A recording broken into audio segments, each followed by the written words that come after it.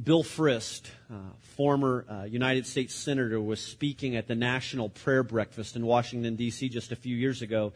Now, Frist is a thoracic surgeon by training, works on people's hearts. And prior to serving in the U.S. Senate, Frist performed over 150 heart transplants in the United States.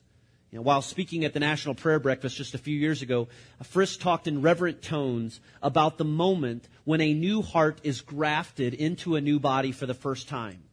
And as one described in a book, that at that moment, Frist says, all of the surgical team waits anxiously in hopes that the heart will begin to beat again. And at that point, he stopped talking in medical terms and started speaking more in spiritual terms. He almost seemed at a loss for words as he described that moment when this newly placed heart began to beat once again. He described it simply as a mystery. Now, heart transplants are a marvel of modern medicine. The heart goes way beyond what medicine can explain or understand. It's more than a pump. It's more than a pump that circulates 5,000 quarts of blood through 60,000 miles of blood vessels every day. The heart has a mind of its own. Studies have shown that the heart secretes brain-like hormones and has cellular memory. A heart transplant isn't physical, as one writer explained. A heart transplant is metaphysical. Heart transplants recipients don't just receive a new organ, they receive cellular memories. In his book, A Man After His Own Heart, Charles Siebert tells a story about an annual banquet that he attended for transplant recipients. And in this description, he describes how deeply moved that he was at their profound appreciation for their start over in life. The recipients in attendance spoke with appreciation and sincerity as they discussed the second chance that they had been given at life. They humbly acknowledged their responsibility at life for the sake of the one who donated the heart. Now, Siebert concluded, and his research and other research has been supported in this, that transplant recipients don't just receive a new heart. Along with this new heart, they receive a whole new set of sensory responses, cravings, and habits. In Ezekiel chapter 36, verse 26, it's interesting that God says this, I will give you a new heart and put a new spirit in you. I will remove from you your heart of stone, and give you a heart of flesh. Life is filled with all sorts of amazing moments if you think about it. We could all come up with a great list of them. And whether for you it was winning the state championship with your high school team or graduating from college, your wedding day, the moment when your first child was born, or watching your favorite team win the Super Bowl. These are great moments. But nothing in this world compares to the moment when you or anyone gives their heart to Jesus Christ. There's nothing like it.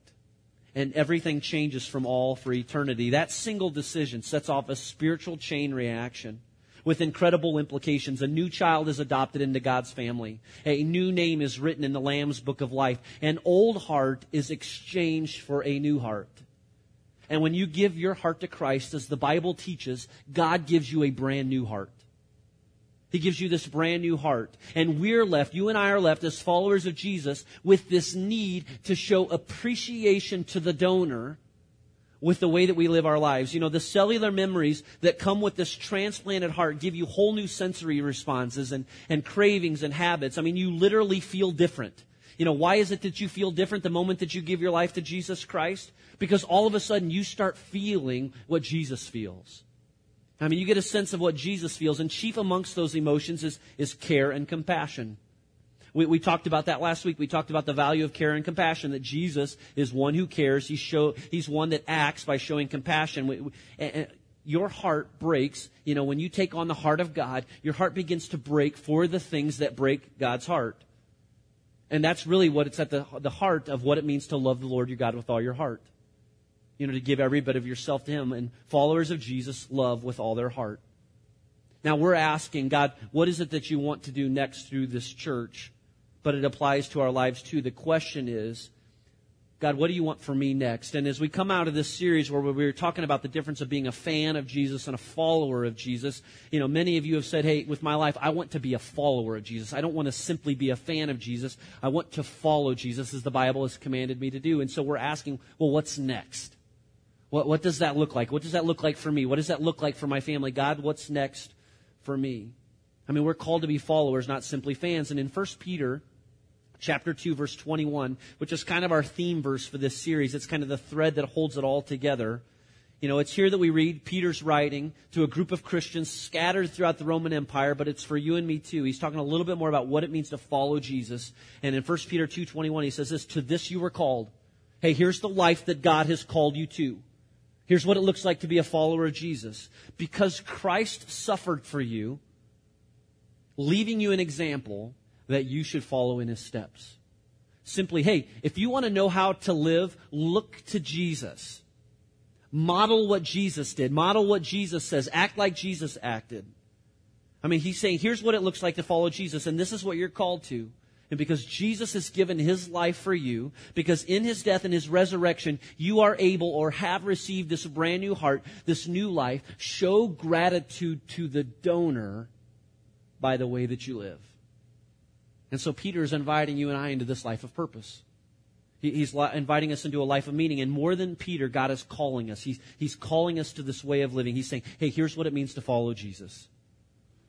Last week, we talked about care and compassion, that each of us is called to a life of care and compassion. This morning, I want to talk to you about generosity. Because I believe that the Bible teaches very clearly that you and I are called through the example of Jesus Christ to a life of generosity. And my great frustration with this subject, and probably the frustration that I've dealt with all week long, is this: that I am not a good enough speaker. There is no message that I could write. There's no illustration that I could give. There's no testimony that we could share from this stage that could possibly convince you of why this is so important for you to take into your life. It's completely out of my hands. It's totally up to the Holy Spirit. And if you struggle with this one, if you resist this one, only the Holy Spirit will possibly be able to change your heart in this and help you understand why there is truth in this message. And so this morning, I am praying that the Holy Spirit will show you that as Jesus Christ was called to live a generous life, as He modeled it with His own life, that you and I are called to do the same. As followers of Jesus, you and I are called to live generously. Generosity is defined this way. It's a readiness or a liberality in giving. It simply means it's sharing openly and freely from what you have already been given. I mean, we are called to generosity. Jesus was generous, and we're called to do the same. Now, generosity is not a natural attitude. It's not something that comes naturally for us. It's something that we have to work towards. In fact, each of us was born into a pretty incredibly selfish world. I mean, think about what's one of the first words that any child learns, and they don't have to be taught. It's the word mine. All right? And maybe your kids aren't like that, but mine say it. It's the word mine. You don't have to teach your child that word. It's like they learn it in the womb or something. It's written on the wall in there or whatever. But, in fact, I was listening to this sermon the other day, an illustration that this pastor was using. He entitled it, Property Law as Viewed by a Toddler. Property law is viewed by a toddler. It goes like this. If it's in my hand, it's mine. If I had it first, it's mine. If I saw it first, it's mine. If I want it, it's mine. If you put it down, it's mine. If I put it down, it's still mine. If it's broken, it's yours. You can have it. I mean, isn't that the truth? I mean, it's not only for kids. I mean, it continues on through our lives. It's like we're born with this attitude. And you don't just walk into the world with this generous spirit. God puts that heart in you. And for some, it happens rather quickly. And for some, it's a lifelong journey of learning and understanding what it means to have a generous heart. But that potential is inside of you. And if you know Jesus Christ as your Lord and Savior, that craving, that cellular memory is already inside of you as you have taken on a heart like God's. And God is calling us to this way of life. He's calling you and I to a greater way of living. We're called to take His heart as followers of Jesus. 2 Corinthians chapter 8, verse 7, Paul is writing here. He's talking about what it means to be a follower of Jesus. And he says this, hey, but just as you excel in everything. in faith and speech, in knowledge, in complete earnestness, and in your love for us, see that you also excel in the grace of giving. I mean, what's he saying? He's saying, hey, there's a number of things worth living for. And as a follower of Jesus, it's awesome to have great faith. And as a follower of Jesus, it's awesome to pray incredible prayers. And as a follower of Jesus, it's great to give your time. And it's great to be committed to God's Word and studying it, understanding. It's wonderful to be in community with other people. But it's like he's saying, hey, there's one thing that I know is going to be easy for you to set to the side or forget all about, and don't. Make sure you excel in the grace of giving. It means enough that I've set it apart from all the others. I mean, this giving, this generosity thing, I mean, it's a tough one for Christians. I mean, it's a tough one for me. I mean, it's a journey. It's easy to overlook this. It's difficult to let go of what we have been given for the sake of others. Now, here's the problem that I think we face. You know, as Christians, as people, we spend too much time thinking with our minds rather than our heart. You know, I spend too much time thinking with my mind rather than my heart. And when we do this, you know, logical reasoning gets in the way of care and compassion and opportunities to show generosity. And then we say things like, it's not my responsibility. Or I'm not ready for this. It's my money. I don't have enough. I'm in a difficult season right now. These are my things. Or does my gift really make a big deal anyways? I mean, in comparison, it's going to be just this little or whatever. I mean, why does this one moment, why does this one opportunity you've given God, make any sense? Why does it really matter? Now, I'm not saying that you shouldn't count the cost. I'm not saying that in your life you shouldn't practice wisdom. I'm not even saying that there's not an opportunity to say no from time to time. But if God is speaking to your heart, if He's giving you an opportunity in your life right now, don't let your mind get in the way of what God wants you to do. Because sometimes loving God and sometimes loving Jesus with all your heart simply means listening to your heart and not your mind. You know, Jesus told the story of the Good Samaritan to help us better understand what His heart is like. Especially when it comes to care, compassion, but also generosity. And with this parable, He's saying, hey, here's my heart. Here's the life that I want you to live. This is what I have for you. We looked at this story last week, but let's look at it again briefly this week, the story of the Good Samaritan. And just to mix things up a little bit, I'll be reading from the Message, which is a paraphrase of our scriptures. It says this: Jesus answered by telling a story. It's a parable, a believable story, but here's what Jesus is saying. There's once a man traveling from Jerusalem to Jericho, and on the way, he was attacked by some robbers. They took his clothes, beat him up, and went off, leaving him half dead. Luckily, a priest was on his way down the same road, but when he saw him and angled across to the other side, then a Levite religious man showed up, but he also avoided the injured man. A Samaritan traveling the road came on him, and when he saw the man's condition, and listen to these words, I love him, his heart went out to him.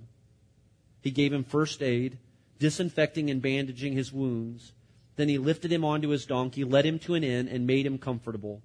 In the morning, he took out 2 silver coins, which, as we discussed last week, was comparable to 2 days' wages.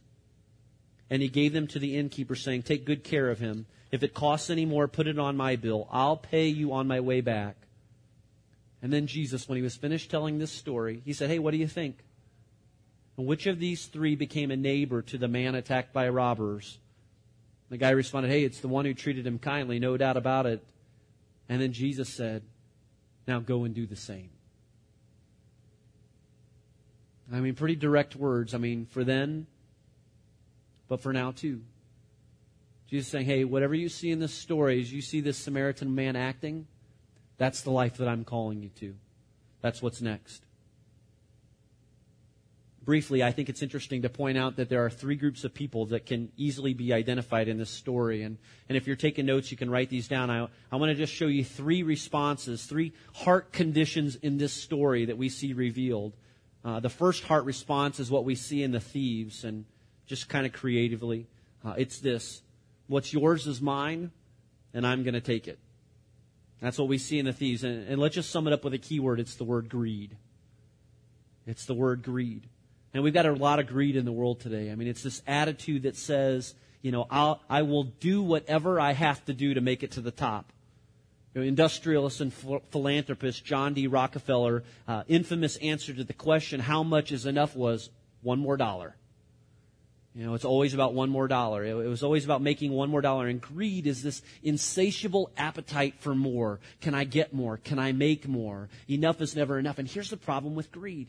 It directly opposes the heart of God. Greed directly opposes the heart of Jesus and the life that He has called us to live. We see it in the thieves in this story. They saw something that they wanted and they took it. And so maybe no one in this room today has a problem with stealing. Hopefully. But we all struggle with greed at varying levels. And for some, it's this attitude of discontentment. For some, it's this attitude of coveting, wanting something that someone else has. Maybe it's lust. We see things in other people that they have, and we want them, and there's a danger in this. And it's why Jesus said these words in Luke 12:15. He said, hey, watch out. Be on your guard against all kinds of greed. A man's life does not consist in the abundance of possessions. And Jesus said, watch out. It's not about what you have or what you earn in this life. Why did He say these words? Because He knew we would struggle with them. He knew that greed would be a great villain in our life. He knew we would struggle with greed. And so He said, watch out. A man's life does not consist in the abundance of possessions. It's like the old man who refused to give anything away.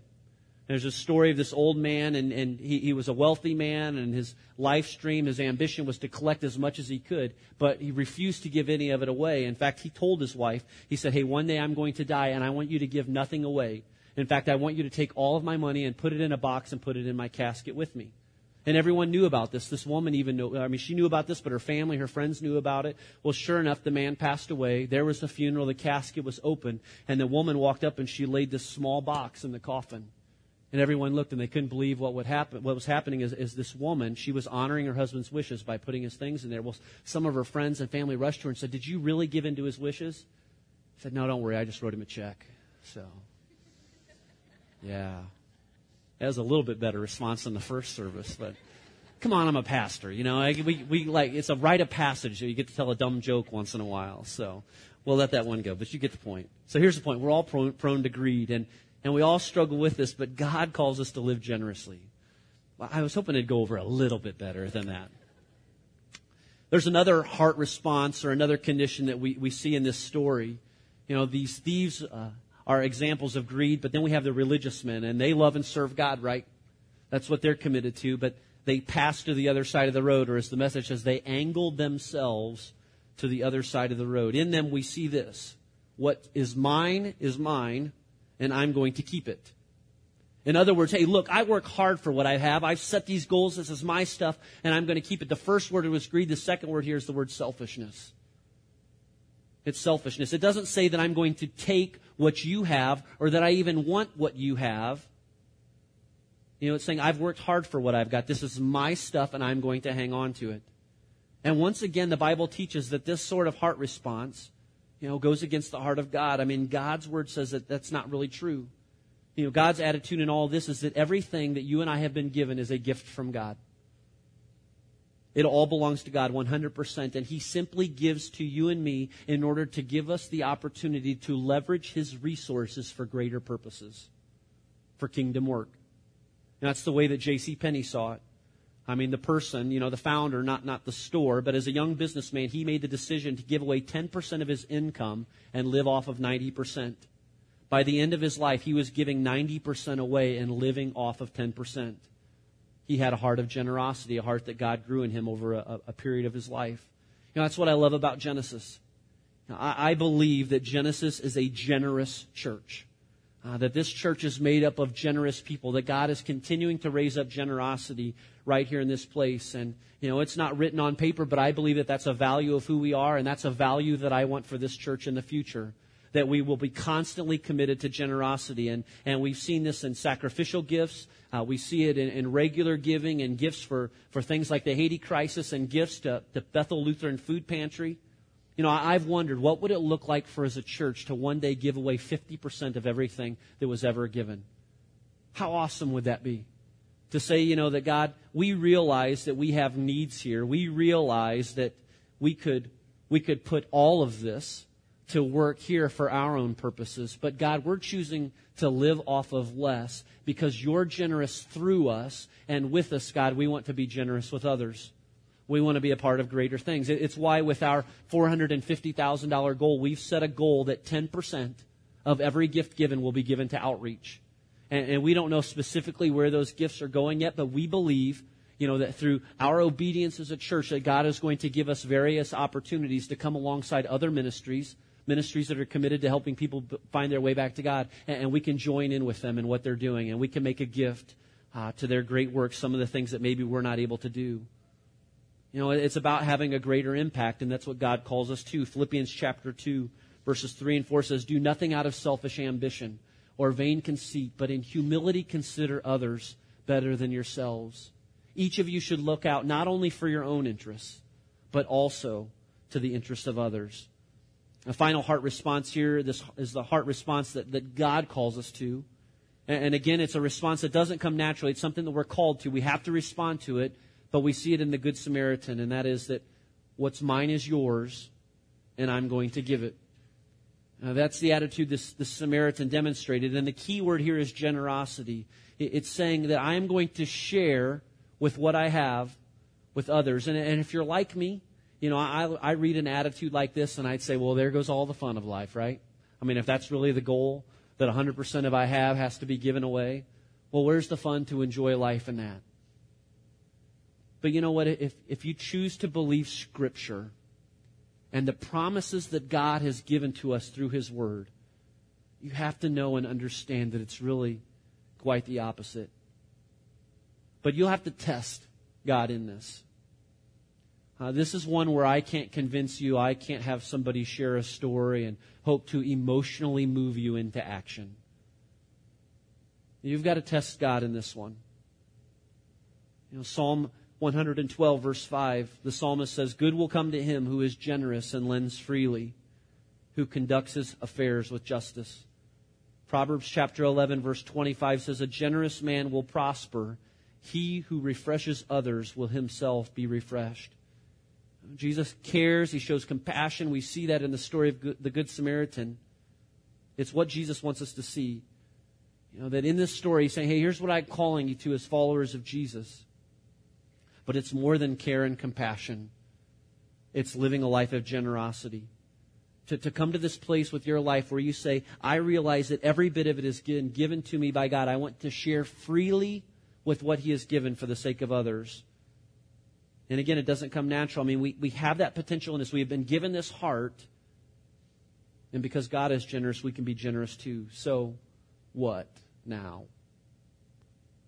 I mean, what do I do next? And maybe for some of you, you're like, I want to live out this life of generosity. But I don't know where to start. Or I've been living, I've been making these steps, and I give, but I just have this uneasiness inside of me that God wants to take me to a greater level, that He wants to continue to do this work in me. I mean, what do you do about that? Maybe God will reveal to you, He'll help you understand what's next, but let me just give you a few thoughts and then we'll wrap up. You decide what to do with these.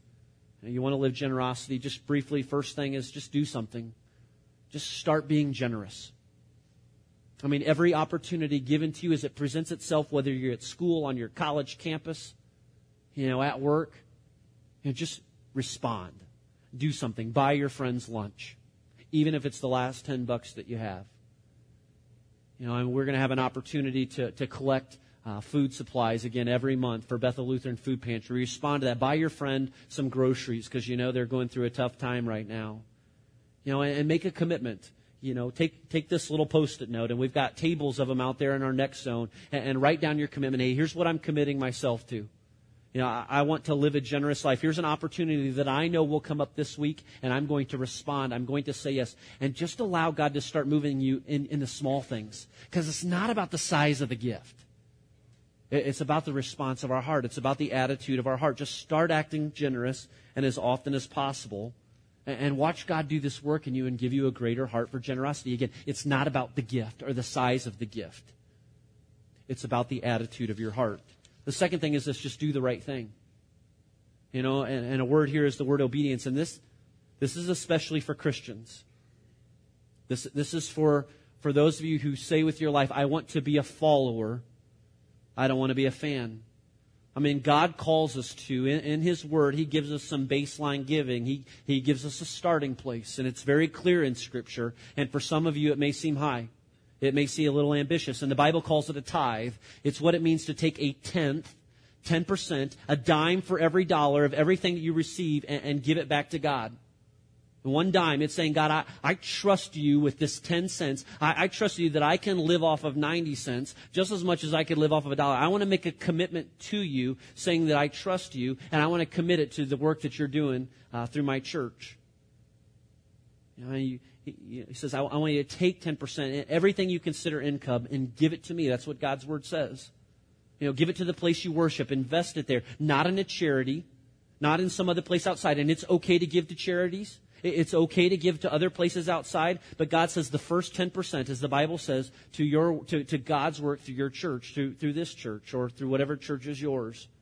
Malachi chapter 3, verses 9 and 10, God says, hey, you're under a curse, the whole nation, because you are robbing me. God was acknowledging that at this time that not everybody got it, or chose to respond to what He has called us to. And He says, hey, you're robbing me.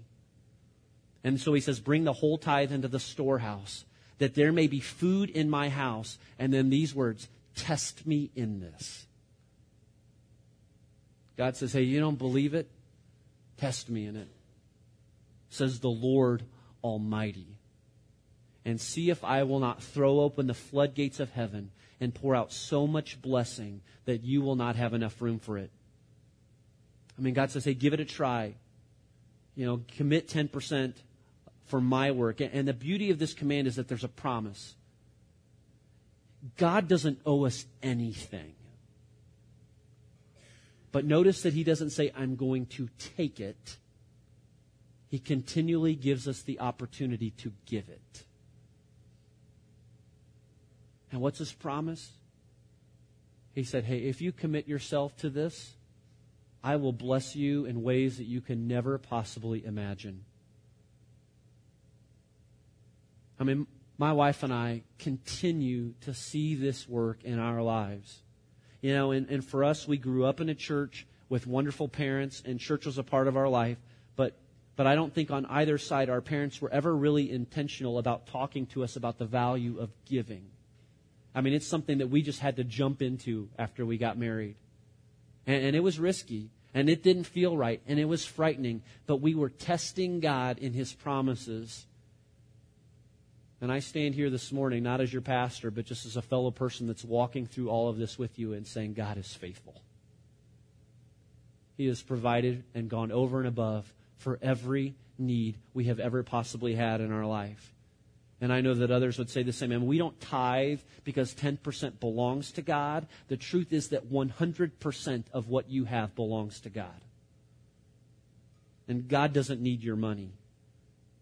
He wants your heart. But He just knows that your heart usually ends up where your treasure is.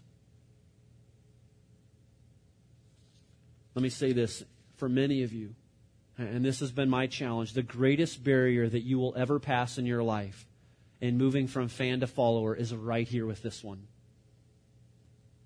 It's trusting God with your money. I mean, it's coming to this place where you believe that it is all from Him, and that you're trusting God with it. And it's not about earning God's favor.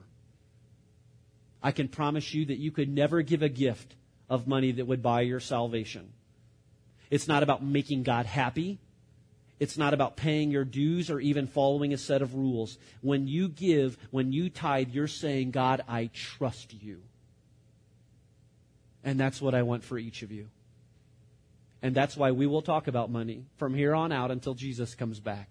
Because I know it's our greatest barrier. But my greatest prayer for you is that you will be able to say with every bit of your life that I trust God. That everything that I have is from Him, and I'm going to trust Him with it. Third thing, do something else. I mean, maybe you've already got number 2 down, but just do something else. We're going, it's saying, remember, God gives us a baseline. He gives us a starting place. But here's where generosity really kicks in. It's saying, God, I trust you with everything, whatever you want to do. Sacrifice costs something. It's maybe like this. Maybe it doesn't even have to do with money. It's stopping by the bagel shop on the way to work, and you've got to leave the home 30 minutes early to get bagels for the rest of the office. because there's some time involved. There's an investment there. It's not just the $5 or the $10 you spend on bagels, but it's the time, that it takes. Or, you're doing something you don't have to do. It's discerning in your spirit as you eat lunch this afternoon that your server could perhaps use $10 more on their tip than you could use. And you just respond by saying, hey, I want to have this generous attitude. I want to make a sacrifice. It's like those who join the Junkie Car Club. Have you heard of this? There's actually a website called the Junkie Car Club. And Mike Foster came to this place in his life where he decided that the Infiniti G35 sports car wasn't necessary. And he committed his life instead to a 1993 Toyota Camry clunker. And that's the way that he rolls. And you can go to the Junkie Car Club and you can join. And he's got friends from all over the world that have just simply said with their life that they're more passionate about giving. They're more passionate about social justice causes and are committed to generosity. And so they've committed themselves to not driving expensive cars, but driving clunkers. And some of you today are like, I'm a member of that and I didn't even know it, I'm already there. But just go sign up officially and you can be a part of it. But here's the thing. What if you and I came to this place in our life where we quit setting income goals and started establishing giving goals? Where we say, God, you know what? Everything that I have, I think I can live off of this. And everything that you give me over and above, I'm going to give it towards your work. And would you send me some great opportunities? John Wesley once said, hey, gain all you can, save all you can, give all you can. And we've got a great opportunity coming up with this next project. Again, I'm just asking you to pray, God, what would you do through me? But maybe God would have some work through you. 2 Corinthians chapter 8, verse 3 and 4 says, for I testify that they gave as much as they were able and even beyond their ability. And then notice this phrase, here's what's most important, entirely on their own. Please don't give because I pressure you to give. Please don't give because you feel like somebody else is pressuring you. Being generous, taking on this heart of God in your giving. Do it entirely on your own as the Spirit of God works through you. The last thing is, maybe you're to this place right now, but do something bold. You want to have a generous heart. You want to trust God. And would you be willing to do something bold? It's praying this prayer. God, if you bless me supernaturally, if you show up in my life in this specific way, I will do even greater things for you. Now, I'll be a funnel, not a bucket. It's like a family that I talked with from here at Genesis, and I asked their permission to share this story back a few weeks ago. But sometime just in this previous year, this 2010 that we're in, they really began to sense in their hearts that God was asking them to do more in their giving in this area of generosity. But one of the things that was so overwhelming to them at the time was the amount of debt that they had in their life for a number of different reasons. And so they prayed, God, if you would remove this debt from our life, we will give it to you. We'll do what we can to give to your greater work. This particular gentleman wasn't expecting to receive a bonus for his work in 2009. He had been told no bonuses. But just within a few weeks of praying that prayer, he was called into his boss's office. And his boss said, well, I've got some great news for you. Turns out things went differently. And he received a bonus for $70,000 for his work. You know what that family did? They immediately followed through obediently with the prayer that they prayed, and they committed a portion of that to God's work and then paid off the debt in their home. Would you test God in something? I don't know what it is. I can't come up with the story for you. But what would you say to God? God, if you would do this in my life right now, here's what I would do for you. Now 2 Corinthians 9, 10, and 11 says, now he who supplies seed to the sower and bread for food will also supply and increase your store of seed and will enlarge the harvest of your righteousness. You will be made rich in every way. Why? So that you can have more things? No. So that you can be generous on every occasion. And through us, your generosity will result in thanksgiving to God. Short story, and then I close. I just finished reading this book called Primal by Mark Batterson. A great book where he tells a story about a guy by the name of Stanley Tam. Now, Stanley was a 93-year-old man living on the East Coast more than a half a century ago. Keep in mind, this guy is 93. He made a decision that changed the trajectory of his life forever. Stanley Tam made God his senior partner. At the time, the U.S. Plastics Corporation had an annual revenue of $200,000, and Stanley believed that God would bless his business and wanted to honor God from the very beginning of this great work. And so he legally transferred 51% of his business to God. He made God the chief partner. 51% of the profits were set aside for kingdom causes. Now, most of us would pat ourselves on the back at that time and say, hey, that's a pretty good run. I think I can make a life of this and be all right. But for some reason, this man wasn't satisfied, and he felt convicted and believing that God was leading him to more. And so on January 15th, 1955, every share of his stock was transferred to his senior partner, and Stanley became a salaried employee of his very own company. Since that day that he made this defining decision, Stanley Tam has given away more than $100 million. Now, let's be clear about one thing. The point isn't that Stanley has given $100 million to God's work in this world. The point is that this particular man has given his heart to Jesus Christ. And that's all that God wants. That's all that he wants. Friends, God wants us to be generous in every way, and that's with money, and that's with time, that's with the gifts that he's given to us. And to be generous is what it means to be a follower. But know this, and then we're done. God doesn't want your money. He only wants your heart. And the Bible says where your treasure is, that's where you find your heart.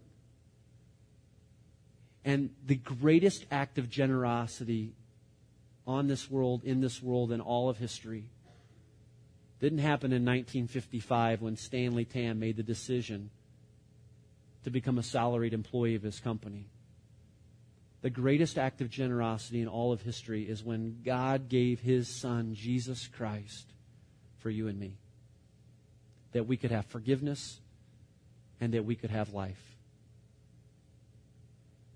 Maybe today, the decision that you need to make isn't to start giving or to give more away, but it's just to simply give God your heart. And that's what's most important to him. After the service this morning, we'll have a group of people up front. We'd love to pray with you and talk with you about that. Let's pray. God, we thank you for Jesus. And I'll certainly say that modeling him is not the easiest. But it is the most worthwhile. And I thank you for Jesus and for what he's done for me. And for every person in this room today who knows Jesus Christ as their Lord and Savior, God, we give you thanks for your generosity, for your graciousness and your goodness.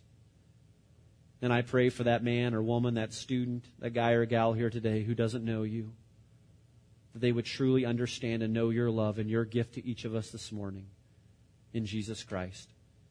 And it's in his name we pray. Amen.